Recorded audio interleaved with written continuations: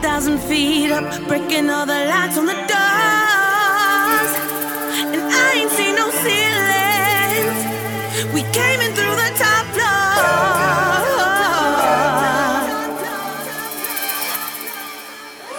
3 oars rip right round your jugular.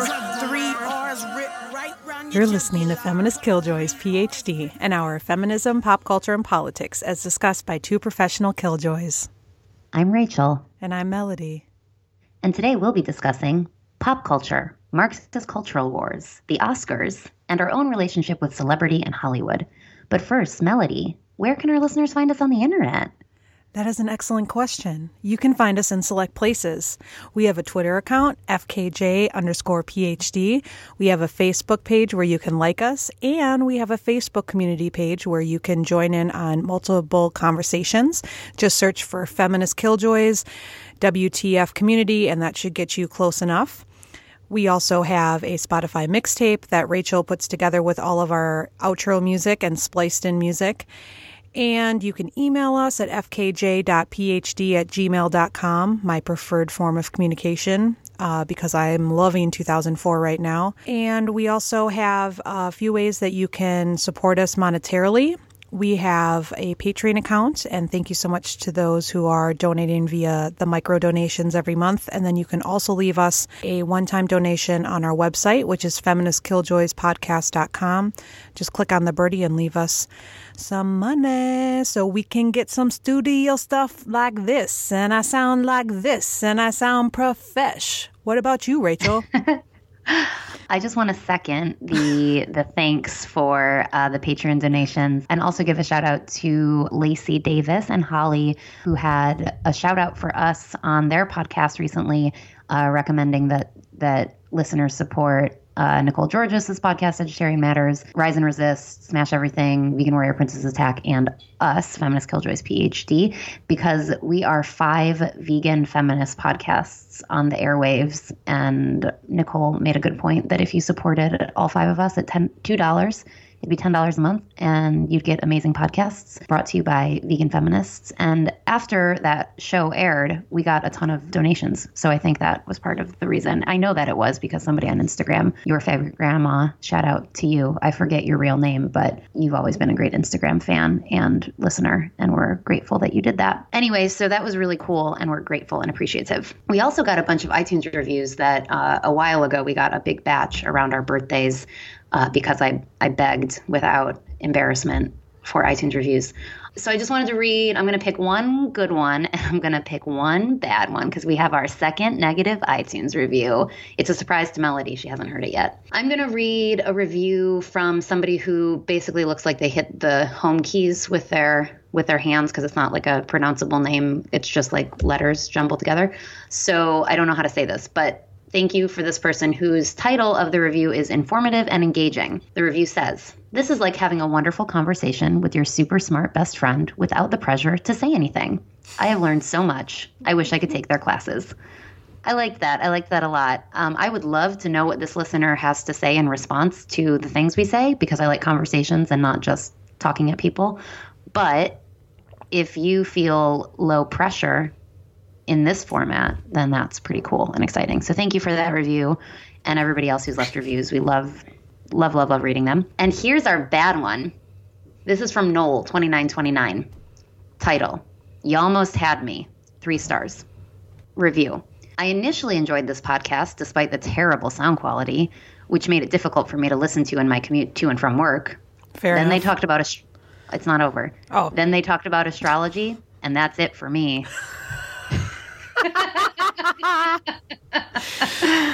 Can't win them all. Sorry, Noel. We're feminist witches who like the stars. So sorry, bud. We'll Wait, miss you. somebody tapped out, not because of our sound quality, which totally was horrible at the beginning. Yeah. That is fair to not, we could Totally. do a re-ask, hey, everybody who tuned us out because our sound quality sucked, come on back. But he tapped out, or they tapped out, because of our astrology episode. Yep, exactly. Of all the things, huh? Of all the things. Oh, all right. So, Well, all right. fair enough. You know. Okay. Cool. So anyway, if you want to help, so now we have 2 negative reviews and a bunch of good ones, but we'd love even more good ones to keep those bad reviews lower. So please leave us a review. Although, to be fair, sometimes the bad reviews are also helpful. You know, if somebody said, I'm not listening because of astrology, that would cue in people that are into astrology that it's their kind of show. That's true. So I don't think our reviews are negative in terms of not appealing to the people that probably want to listen to us. They're more laughable. What was the other one? It was from Suit Dude, and he basically is critiquing me mostly because I do this more than you do. But our saying voice. Well, lady voice things. Well, now I edited socialized lady voice things. Yeah. How are you doing, Mel? I'm doing good. I think last week I didn't have anything positive to say, but this week I am trying to stay positive.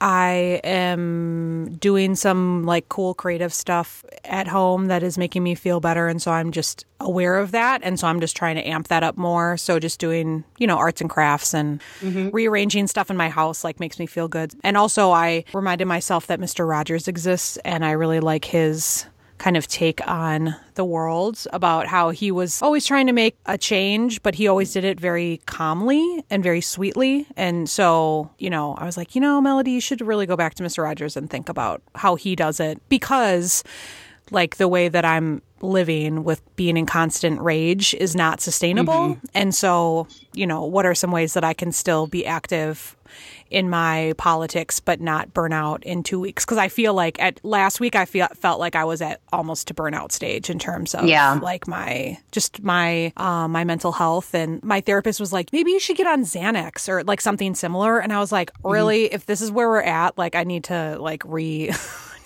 recalibrate stuff. So, well, and also no offense to people who are on Xanax. No, just that it was a signal. No, yes, and no shame. Just that was like a signal for me that it's gotten so bad that now they're saying that maybe I need to be on stronger anxiety medicine. That's all. Medicine is great. It helps lots of people. And then also I just had you have those good moments in your classroom where people are like getting it. And in one of my classes, I could literally see my student getting it live. He was like zoned out. I was like, are you okay? He's like, yeah. And then what he said back to me was basically, wow, like all of the media industries, they keep people of color from succeeding. Like in the Oscars and the grant, and he just like, it just dawned on him, it was just like a light bulb moment. That's cool. And it was, so those moments are cool to see. And then my intercultural communication class is awesome in so many ways, but it's, I feel like I need to like write about it or something, because the pedagogy has been morphing and I've been able to like negotiate projects with them, and they're being really honest with me about what they do and do not like in class. And they're learning a lot from each other and not a lot from the readings. And so that's making me kind of reconsider the role of readings in the class. And so I don't know, lots of good fun stuff going on at school. And last but not least, with the help of my wonderful partner, created this sound studio in my house where I have recording padding, like sound reducer foam are all around me. So it's it looks really cool, y'all. I can see it on Skype, and it's a little cave of feminist podcast glory. Yeah, so we'll see if that helps with the sound. I don't know. It just makes me feel official. What about you? But in a very DIY way. Yeah. It's like super makeshift and safety pinned together and Velcro and things are falling apart already, and just the way I like it. What up with you? I also had a better week. I felt like I was sort of crawling out of the just kind of fuzzy mental health stuff that I felt like I'd been dealing with. Also had a good week of teaching, which I really needed, because even that wasn't sort of bringing me the same kind of joy and excitement that it usually does. We were talking about sex work this week and got my students on board to understand that dominant ideology stigmatizes sex work and doesn't stigmatize other jobs that actually cause harm to society, and that actually maybe sex work doesn't cause harm to society. And we just had a really great conversation about labor under capitalism and lots of great stuff. And they got to hear voices of sex workers who actually like their jobs, and they, most of them had never heard that narrative before. So that was an exciting class. And and the end of the rest of my visit with my mom and Logan's mom was also good. So it was an okay week. And boot camp started, which I am coaching at the yoga studio / sort of fitness studio that I work at. So that was also fun. Not a bad week. I forgot to mention too, to go back to the vegan feminist theme. We will be, can I tell them? We will be in Portland, Oregon next weekend. Vegan Mecca with feminist vegan podcasters. Very excited. We're super excited. I get to meet Lacey IRL, which I have not yet, and Molly of Smash Everything IRL, which I have not yet. And we're going to eat vegan food and work out. And I'm super, super excited. And I'm going to see some other people in Portland that I'm super excited about. So, such as me. Such as you. Well, because we booked our trip separately, or I was already coming to Portland, and then Rachel just kind of worked out with, she needed to come out to Portland. And so it wasn't, we didn't plan it this way, but we post-planned it this way. I mean, it helped motivate. I knew I've been wanting to go for a long time. It coincides with my spring break. It worked out. Yay. And we're going to be there together. It's going to be rad. We don't have an official meetup plan, but if anything changes, we'll talk about it on the social medias and let folks know. And if anybody wants to take pictures of us, they can do that maybe. Yeah, we got some money. We can hook you up. Yeah. There's got to be like a feminist photographer out there. Yeah, so we're super excited about Portland, and that's where we'll be broadcasting from next week. How's your dinner party going? Is anybody fucking it up? You know, usually nobody ever messes up my dinner party. Psych. This week, well, due to the theme of our show, I thought we could discuss how the people who design expensive dresses for celebrities is totally ruining my dinner party and many others, especially women who are bigger than a size 6. I was doing some research on Melissa McCarthy because I'm like really into her right now for multiple reasons. And I came across this issue that I'm very well aware of, but it had to do with the Oscars. So I'll just read something that she told Redbook, and then it got reposted in the Washington Post. Okay, so she said, 2 Oscars ago, I couldn't find anybody to do a dress for me. I asked 5 or 6 designers, very high-level ones who make lots of dresses for people, and they all said no. Boo. Leslie Jones had the same problem, too, for other award shows. Yeah. And so what she ended up wearing was a ready-to-wear plus-line dress that you can find at department stores. Like, she literally had to go to a department store because, for whatever reason, high-level designers don't want to put their work on people's bodies that are larger, seriously, than a size 6. I mean, because the other person that was talking about it was Christina Hendricks from Mad Men. Were you a Mad Men fan? Were you? I couldn't get into it. Okay. It was too manny and depressing for me. But yeah. But she's cool and beautiful. Yeah, and she had a similar problem. So she said it's difficult come award season, and I need to find a gown to walk down the red carpet in, and there are only size 0s and size 2s available.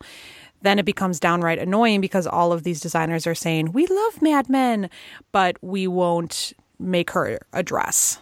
And honestly, like, it just boggles my mind in terms of, I know there's like, I don't want to like start like a hierarchy of like when it becomes really ridiculous, but like she said, it's like above a size 2, which is most women. It just really bums me out that with all the progress that we've made with equality and, yada yada feminism, that we're still here with women being unable to get a fancy $1 million dress from a designer because they're too ashamed to have somebody bigger than a size 6 wearing it, which just makes no sense.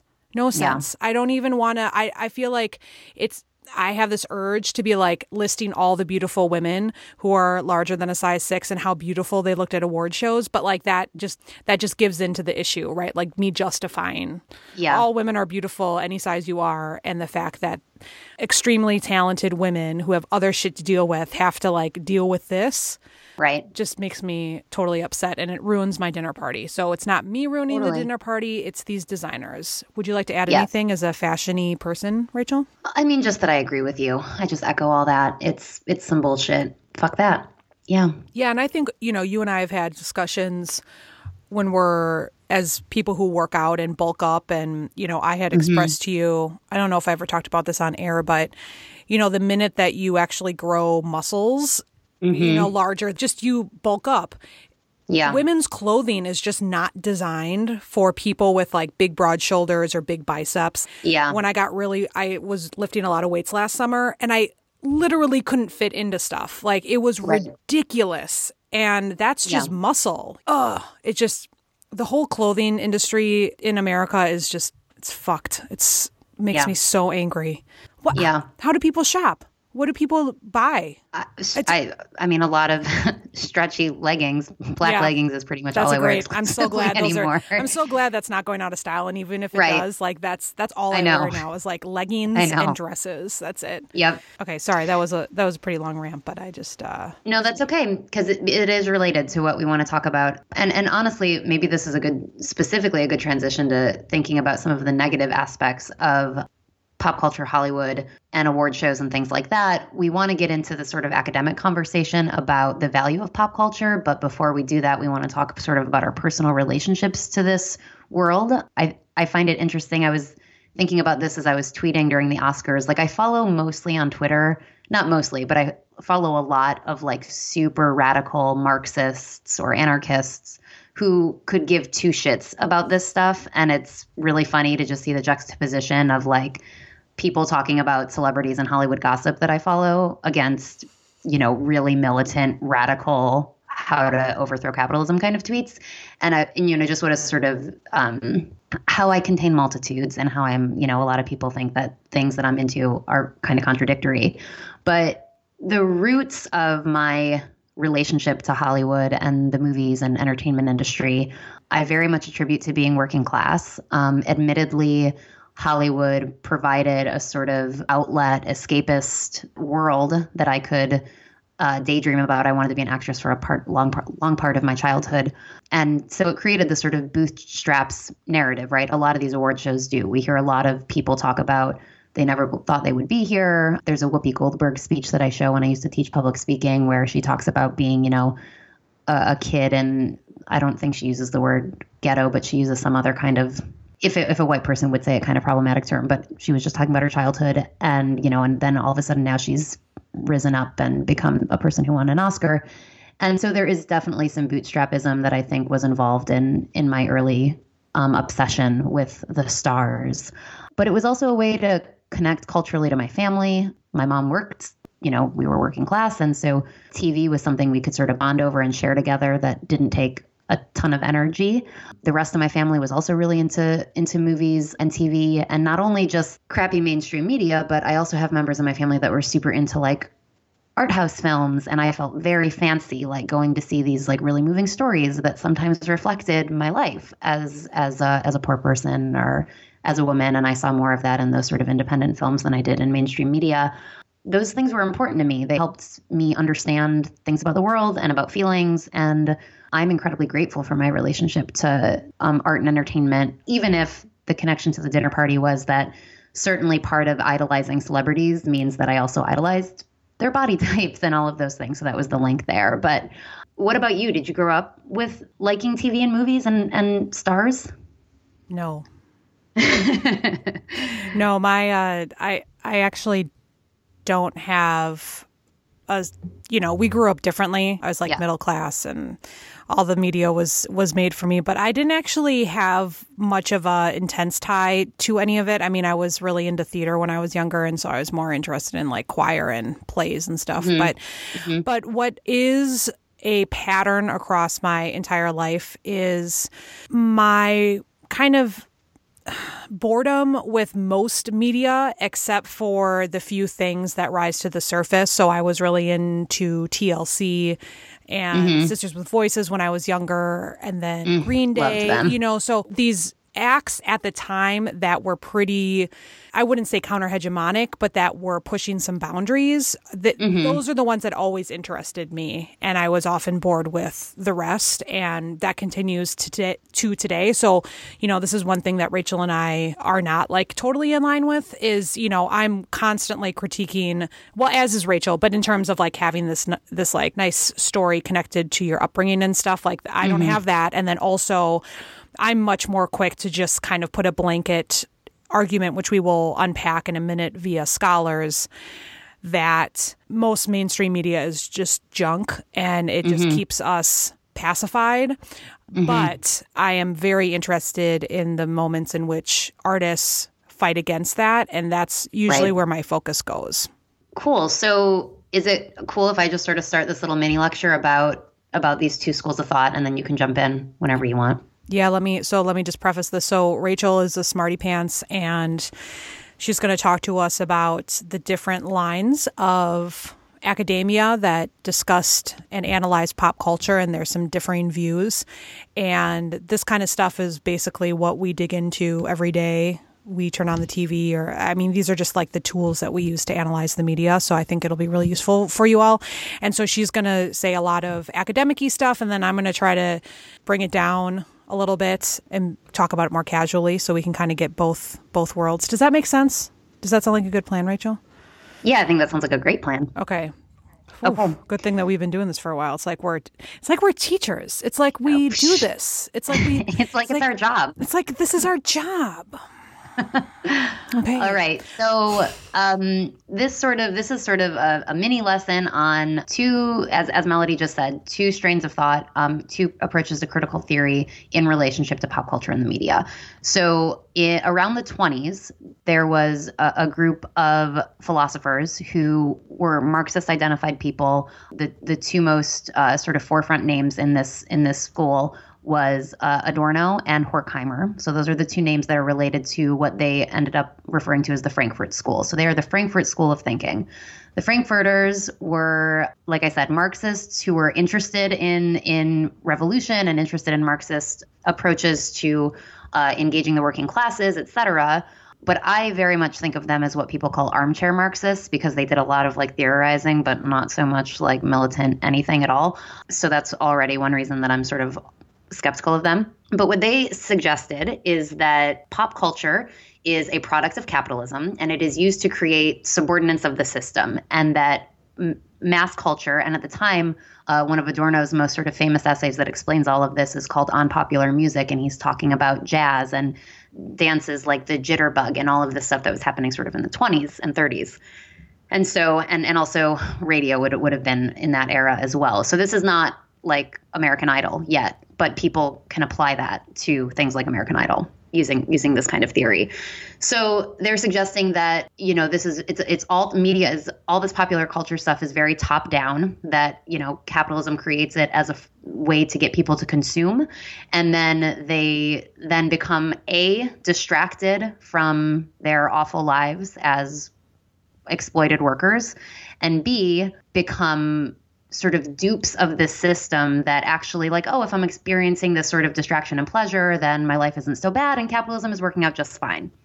So because of that, they are suggesting that pop culture and mass culture create or reinforce what Marx referred to as false consciousness. And false consciousness is what Marx explained is the reason that all of these workers, the proletariat, didn't rise up and revolt against their bosses, because there's tons of workers and not as many bosses. And yet these workers were still, and as is today, sort of seemingly okay with the fact that they're doing all of the labor in order to make a couple handful of people wealthy.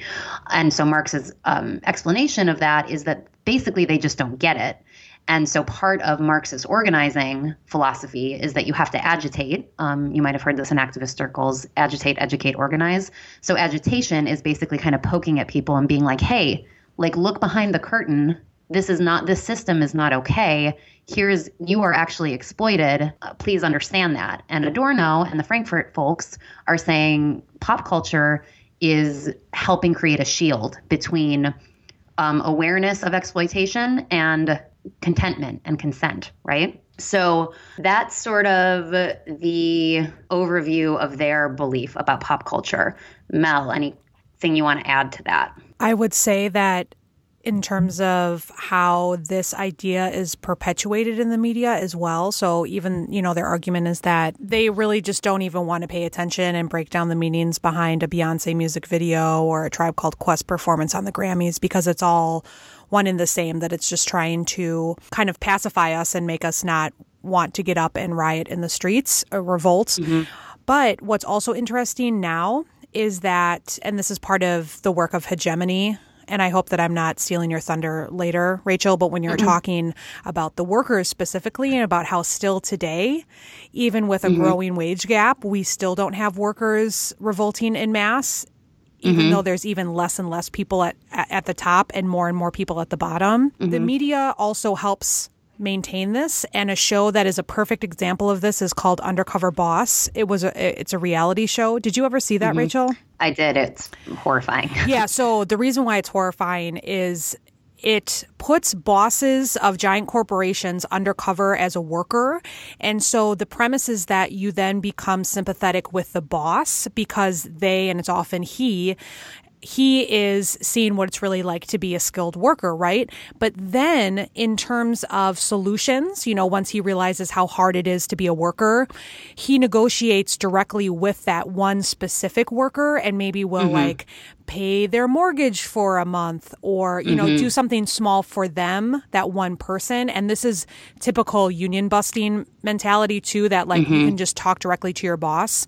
And so not only is the media, according to the Frankfurt School, kind of just pacifying us, even if they would take the time to dissect some of these messages, it's reaffirming this as well, that we can't really get mad at our boss. They're a sympathetic person. They will help me out if I actually come to them and tell them that I'm struggling. So that's an added layer to this argument as well. Great grounded example of that. The final thing I'll say about the Frankfurt School is that in this essay that Adorno wrote that sort of lays the foundation for this theory, he's comparing things like jazz to things like opera.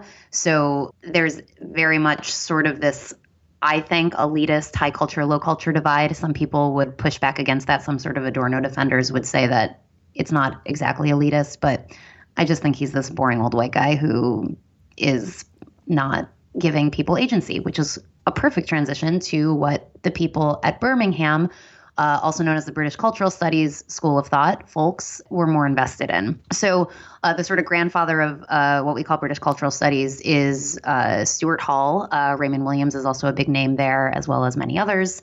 They very much understood pop culture as something that, because it was something that the masses engaged with versus something like opera, right? It's not like the majority of Americans or wherever people are, because this is, and these neither of these folks were U.S. based, neither of these schools rather. So the masses, the workers, the proletariat, whatever you want to refer to it as, they're not engaging with this quote unquote high culture. So why are we going to ignore and dismiss the value of something that the vast majority of people engage with? Again, I'm going to bring in this American Idol concept because there's stats about how more people voted in American Idol than the presidential election. I don't remember if that's an exact fact, so somebody can fact check me on that. But it's dramatic in terms of how many people engage with pop culture versus formal politics, for example, or activism. So because of that, British Cultural Studies folks were like, we have to engage with this. Like, we have to unpack this. And so Stuart Hall comes up with this idea of decoding, which is similar to any sort of critical theory deconstruction, right? So how do we look at something and sort of critically analyze it? What we can also call today sort of media literacy, and there's sort of different definitions of that. But it engaged with those things as a way to potentially see the political potential of these pop culture things. They're very invested also in discourse because they think that the messages that are being translated through these pop culture things can be both they agree, like, yes, it could be sort of oppressive and a distraction and all of these things, but they're also, again, invested in this idea of agency, of people being able to, what Melody mentioned, the sort of creating counter hegemonic or counter, basically mainstream or counter dominant messages via the pop culture and media messages. So in addition, audiences can read counter hegemonic messages from the pop culture, even if it's not a non-dominant message in the TV or in the book or in the song. I'm going to pause there. Mel, you want to jump in? I did some fact checking, and the 2012 election had less people voting than the American Idol of the same time frame. So 122 million people voted in the last U.S. election at that time. And then American Idol, it was 132 million. So during its heyday. Wow. Yeah. The easy response to that is the ways in which people were voting for American Idol, which is texting. Right. Like, if we could all just text our election vote, and I don't see why not, from our home, more people would vote.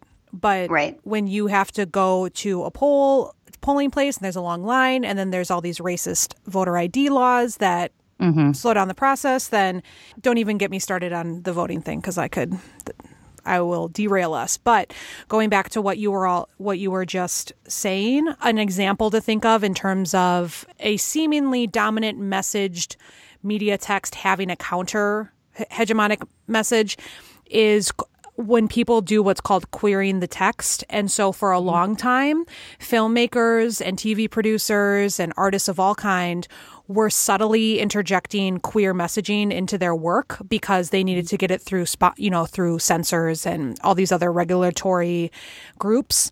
And so there's a lot of people that will sit and literally do, and Rachel does this, many people do this, they queer the text where they find literally like queer messaging in these texts. And and you can do that even when an artist maybe isn't doing it purposefully. There's a lot of really fun ways that you can decode media messages, which is like super my jam. I love doing this.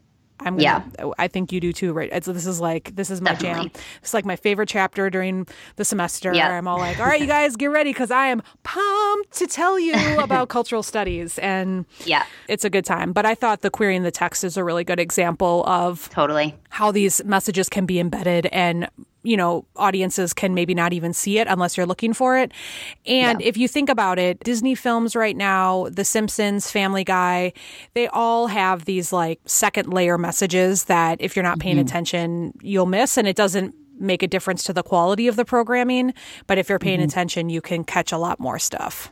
Yeah, which, again, I think the reason the British Cultural Studies School of Thought appeals to me so much as a working class person is I just think that by allowing working class people agency, even amidst a system, and again, as a person who is also a Marxist, who believes that capitalism is 100% oppressive and that there is a sort of a division. There's the bosses, there's the workers, there's the people with power, there's the people without power. Like, I actually believe in kind of some of those binaries, actually, even though I spend a lot of my time deconstructing binaries. But what I will say is that the oppressed, and I think this is fundamental for any movement, people know that the oppressed are also incredibly powerful, not simply just dupes, and can have agency with the things that they engage with. And in terms of these things being a distraction, as long as capitalism is alive and well, and it's not changing overnight, as we know, God, just let people who work too many hours a day, relax with something. I mean, some people argue for this in terms of substances. There are some sort of working class people or revolutionary radical people that are alcohol as an important part of providing pleasure for the workers, things like that. But why can't it also be media? I think, especially if you're enabling and allowing people to practice critical thinking in a way that I think the Frankfurt School people didn't grant to what they referred to as the masses. And a British cultural studies scholar named Raymond Williams, who I mentioned earlier, said there are no masses, there are only ways of seeing masses. I think that's his quote. So just nuancing that a little. And I would add as well, to somewhat push back on what you're saying, definitely if I had to pick a school, I might be more on the side of the mass media is a waste of time and it is pacifying us and there's not much good to come out of it. But then when you bring up the point of but we all need a moment to relax. And yes, I do feel 100% that people have the agency in being able to decode what's going on. My worry, and I know you are very aware of this as well, is that when people are relaxing and watching that show or that film, what messages are embedded in them? Because I very much believe that things like local news, movies and TV that, for example, only show Muslim people as negative people, I really think that really contributes to some of the social issues that we're having in this country right now. And so that's my worry, that if people are going to be relaxing and watching these things, that they're still getting messages about our society because, we come from the belief that media often reflects or shapes what we think about our society. And there's obviously, nitty-gritty theories about do we really take in these messages? To what extent do we take in the messages? Do we act on the messages? But I think we can have entertaining media that helps us relax at the end of a stressful day that has better messaging than what we're seeing today. And I know that you're down with that. The only other pushback, though, in terms of the power of the media is I always think about The Daily Show and how, people read it as a counter-hegemonic text, but that the way that it keeps us pacified is that it keeps us laughing. So instead of us wanting to do action, and somebody will think, no, Melody, Jon Stewart got us to call our Congress people and ask them to actually give funding for the 9/11 first responders. I know that they do take that platform to do actual political work, but I still think that even in these moments of resistance, because it's couched in entertainment and because we are being very passive as consumers sometimes, the media does keep us on our couch more than I would like to see. And I think that it doesn't have to be that way, just like it doesn't have to be the way that there's problematic messages embedded in a lot of the texts that we consume. So those would be my critiques back at Birmingham. Yeah, well, I think that I don't think anybody at Birmingham, but I'll just say what I think, taking all of these theories into account. I don't think the mainstream media can ever be radical, right? It's corporate owned. The Daily Show is corporate owned, right? Everything we watch on The Wire, which is a show that fucking white lefty people are fucking obsessed with, that was produced by HBO, which is relatively elitist in that you have to have enough money to get HBO and things like that. So no media that is controlled by corporations can ever be radical. I don't think anybody's trying to argue that.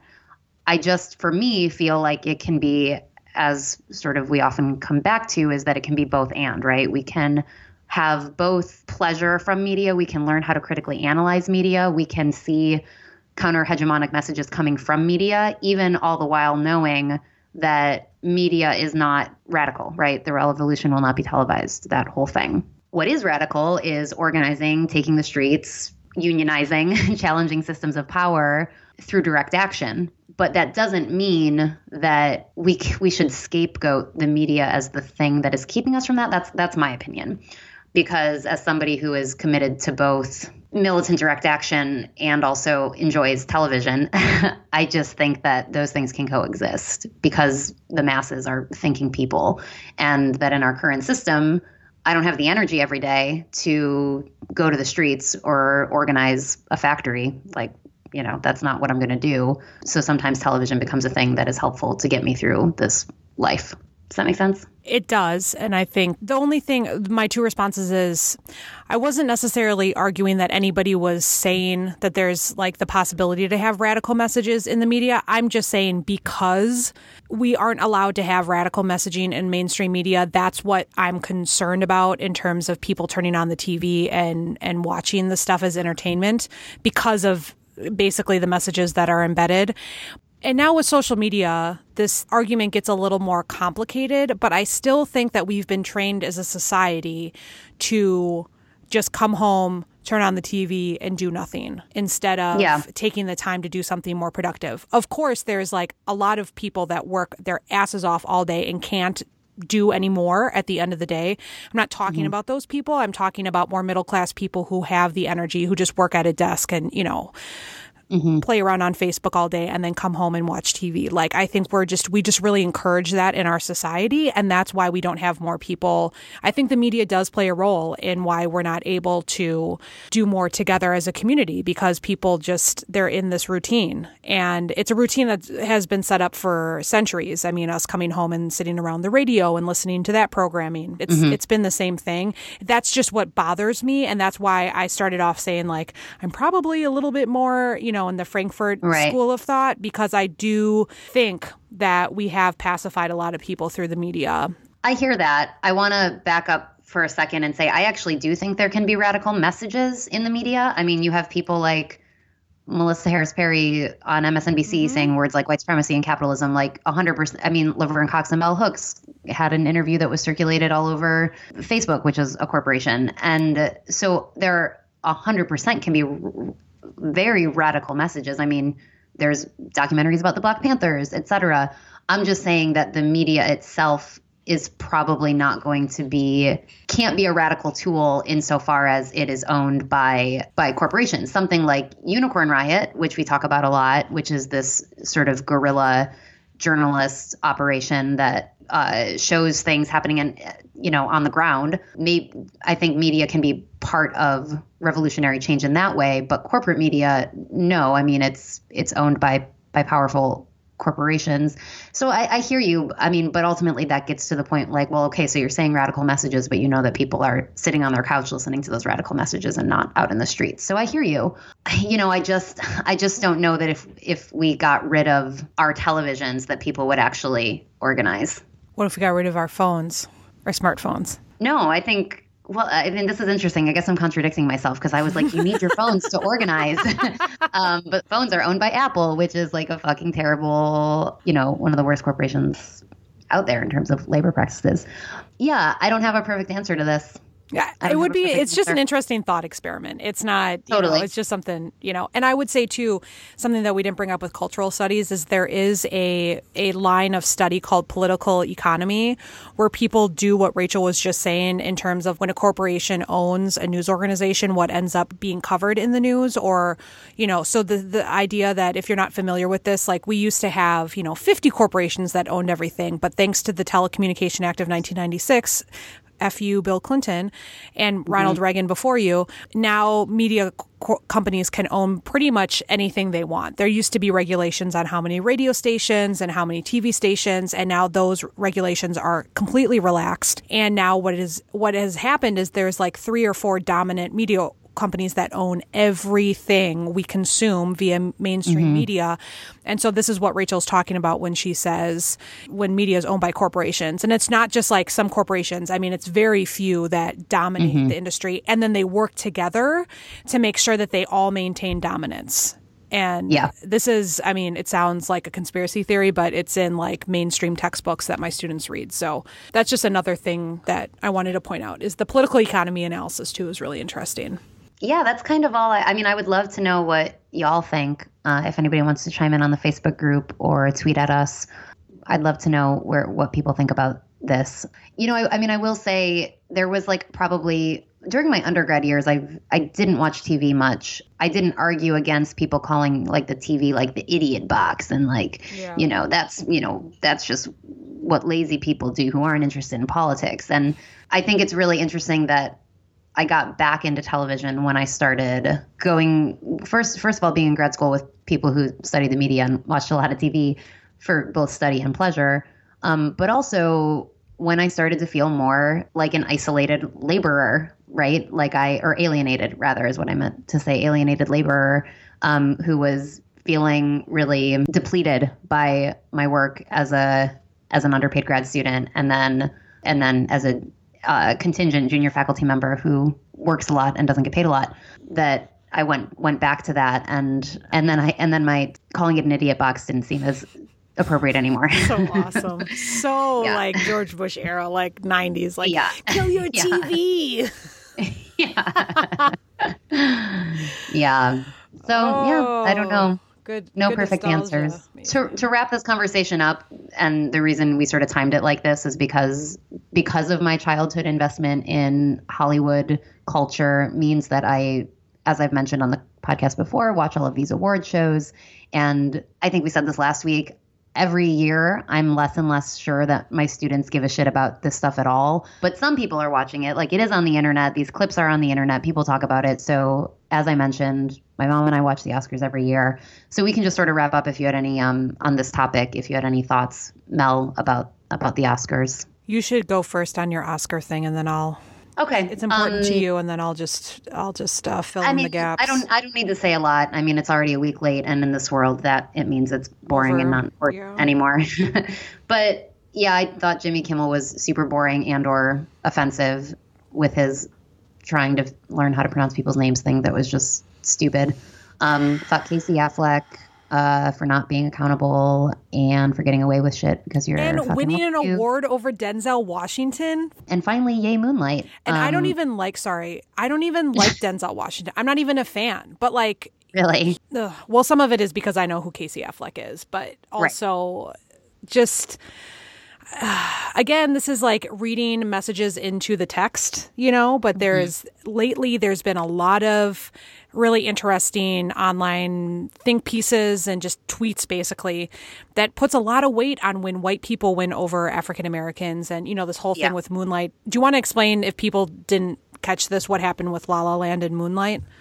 Yeah, so all of awards season, people were sort of on different sides of the fences about this, but people that critical thinking, left-leaning people who give a shit about race, politics, and pop culture were annoyed that Hollywood was obsessed with La La Land because it's a movie about Hollywood and white people, and it's also about jazz starring white people, and that Moonlight, which is one of the most beautiful films I think that has ever been made ever in the history of film, wasn't always beating La La Land out. And the night of the Oscars, La La Land gets called as the Best Picture, which is the last and most important award of the evening. And in disgust, I turned off my television with people I was watching it with. That's exactly what I did.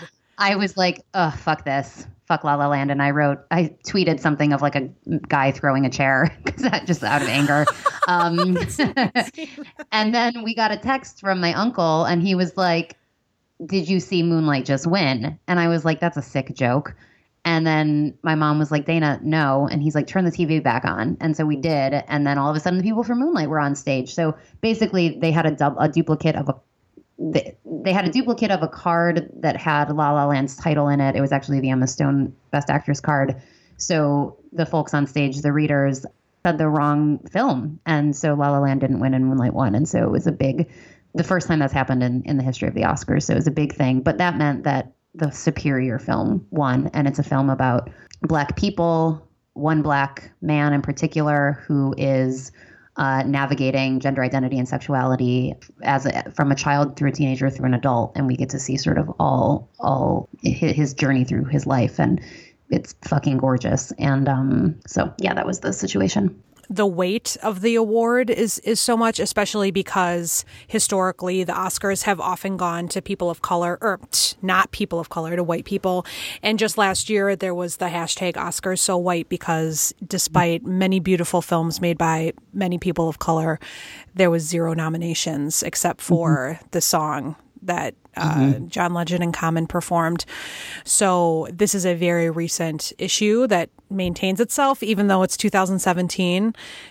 So Moonlight winning is more than Moonlight winning, and This is the cultural studies thing. Instead of saying like, who cares? It doesn't matter. It's just a movie. Nobody, blah, blah, blah. We're like, no, this is actually very serious and it represents a lot about our society. Yeah. And so exactly. It's a great connection.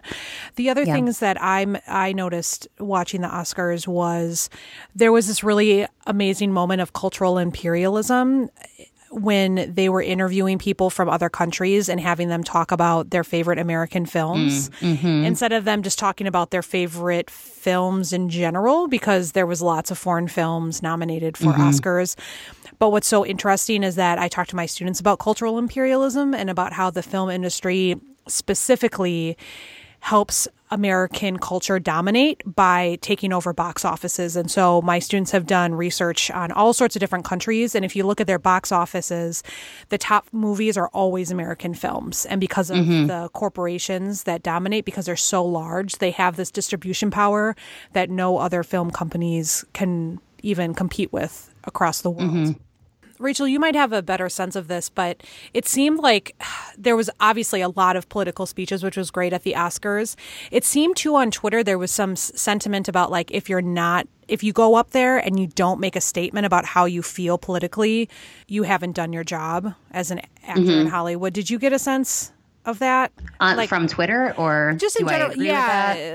Any of it. Just that like there's now this pressure, and it's good pressure, right? That if you get up there and you got a mic, you got to say something. Right. I think that is a result of who we follow on Twitter, right? I mean, I'm always disappointed when people who are a tiny bit outspoken don't sort of take it a little bit further. Like Emma Stone had a Planned Parenthood button that basically was camouflage with her dress. It was gold, and she was wearing a gold dress, so you could barely see it. And that was that was it. She wore a Planned Parenthood pin.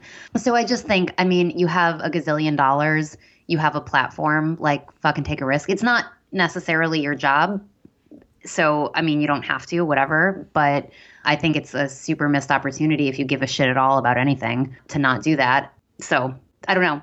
But you do think it's a good thing that pressure is there, though, you're saying? It just not good or bad. Well, I said, I'm using the word pressure not in a negative way, but just that it just seems like there's more expectations now for actors and artists. I think the Grammys kind of set a tone. And this happened during the Iraq War, too.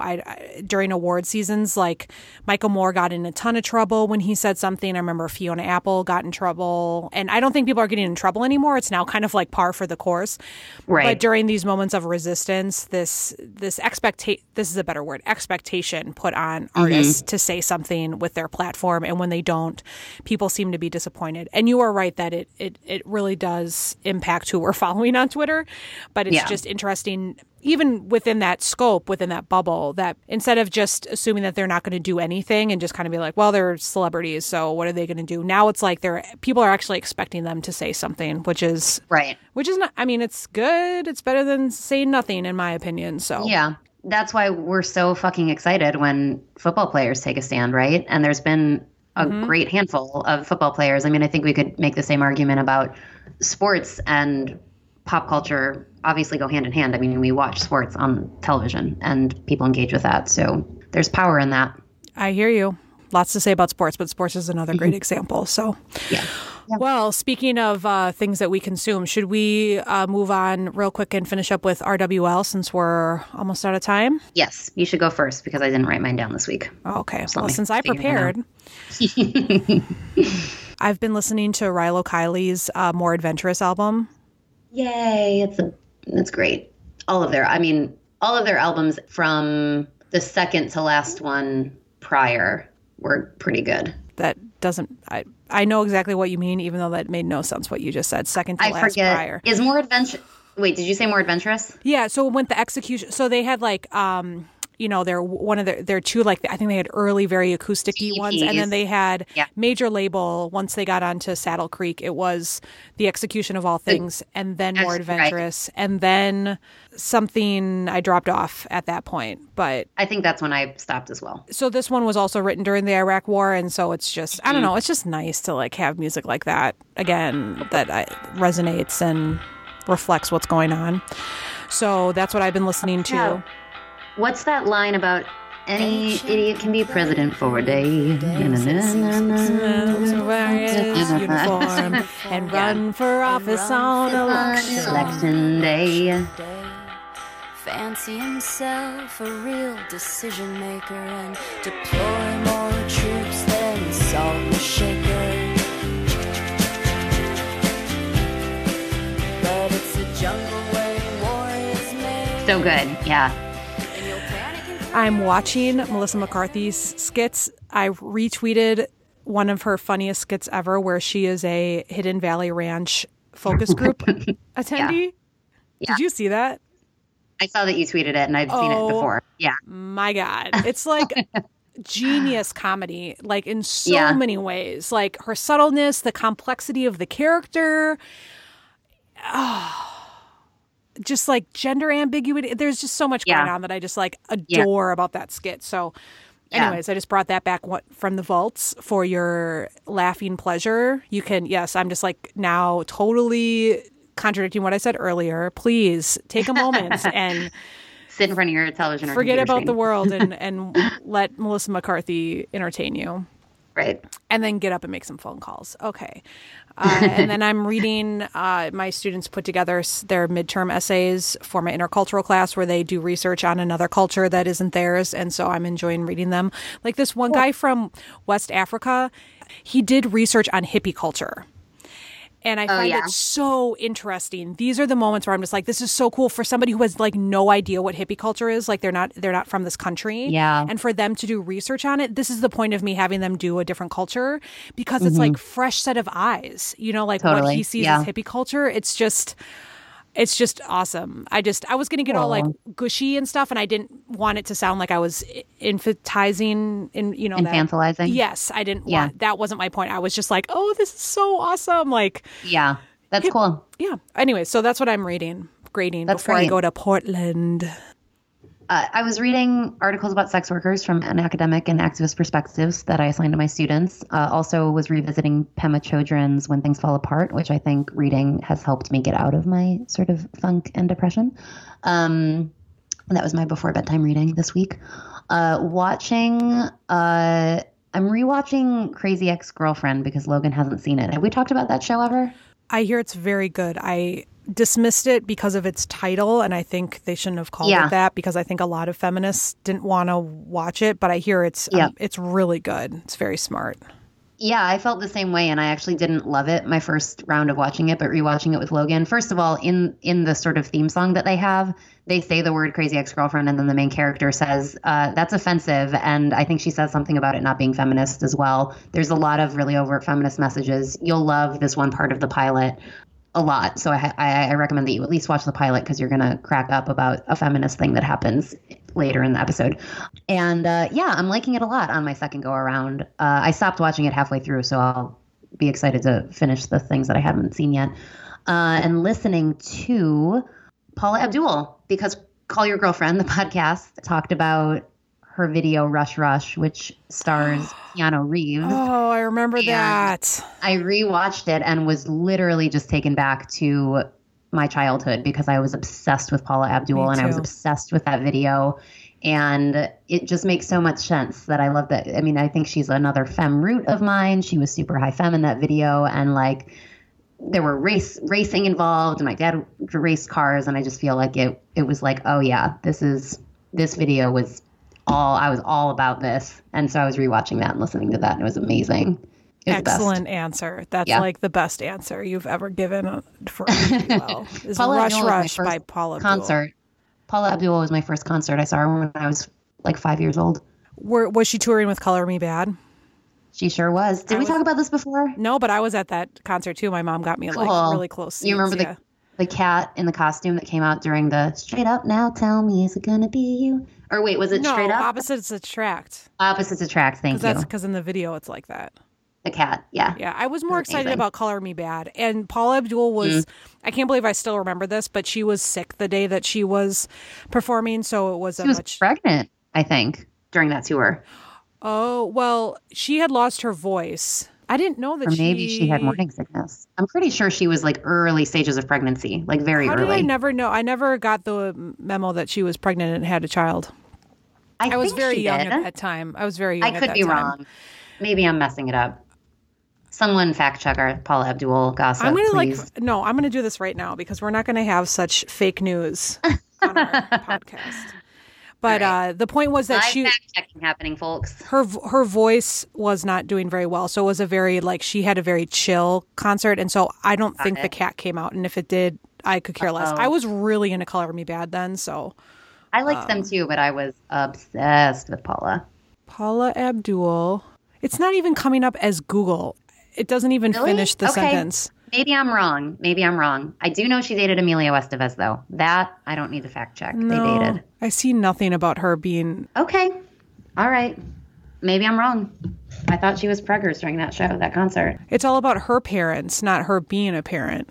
Oh, she's of Syrian descent, too. Yeah, Abdul. That's like a...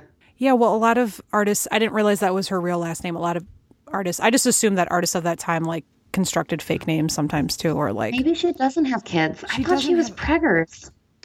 And you call yourself a Paula Abdul fan, really? Fake really, Rachel? News. You heard it first on FKJ. Sad. Sad. FKJ PhD failing fake news. Sad. Wow. Why did I think she was pregnant during that show? You know say. Anyway. All right. Yo no say. She did date Emilio Estevez though. So did you just say yo no say? Yeah. I don't know.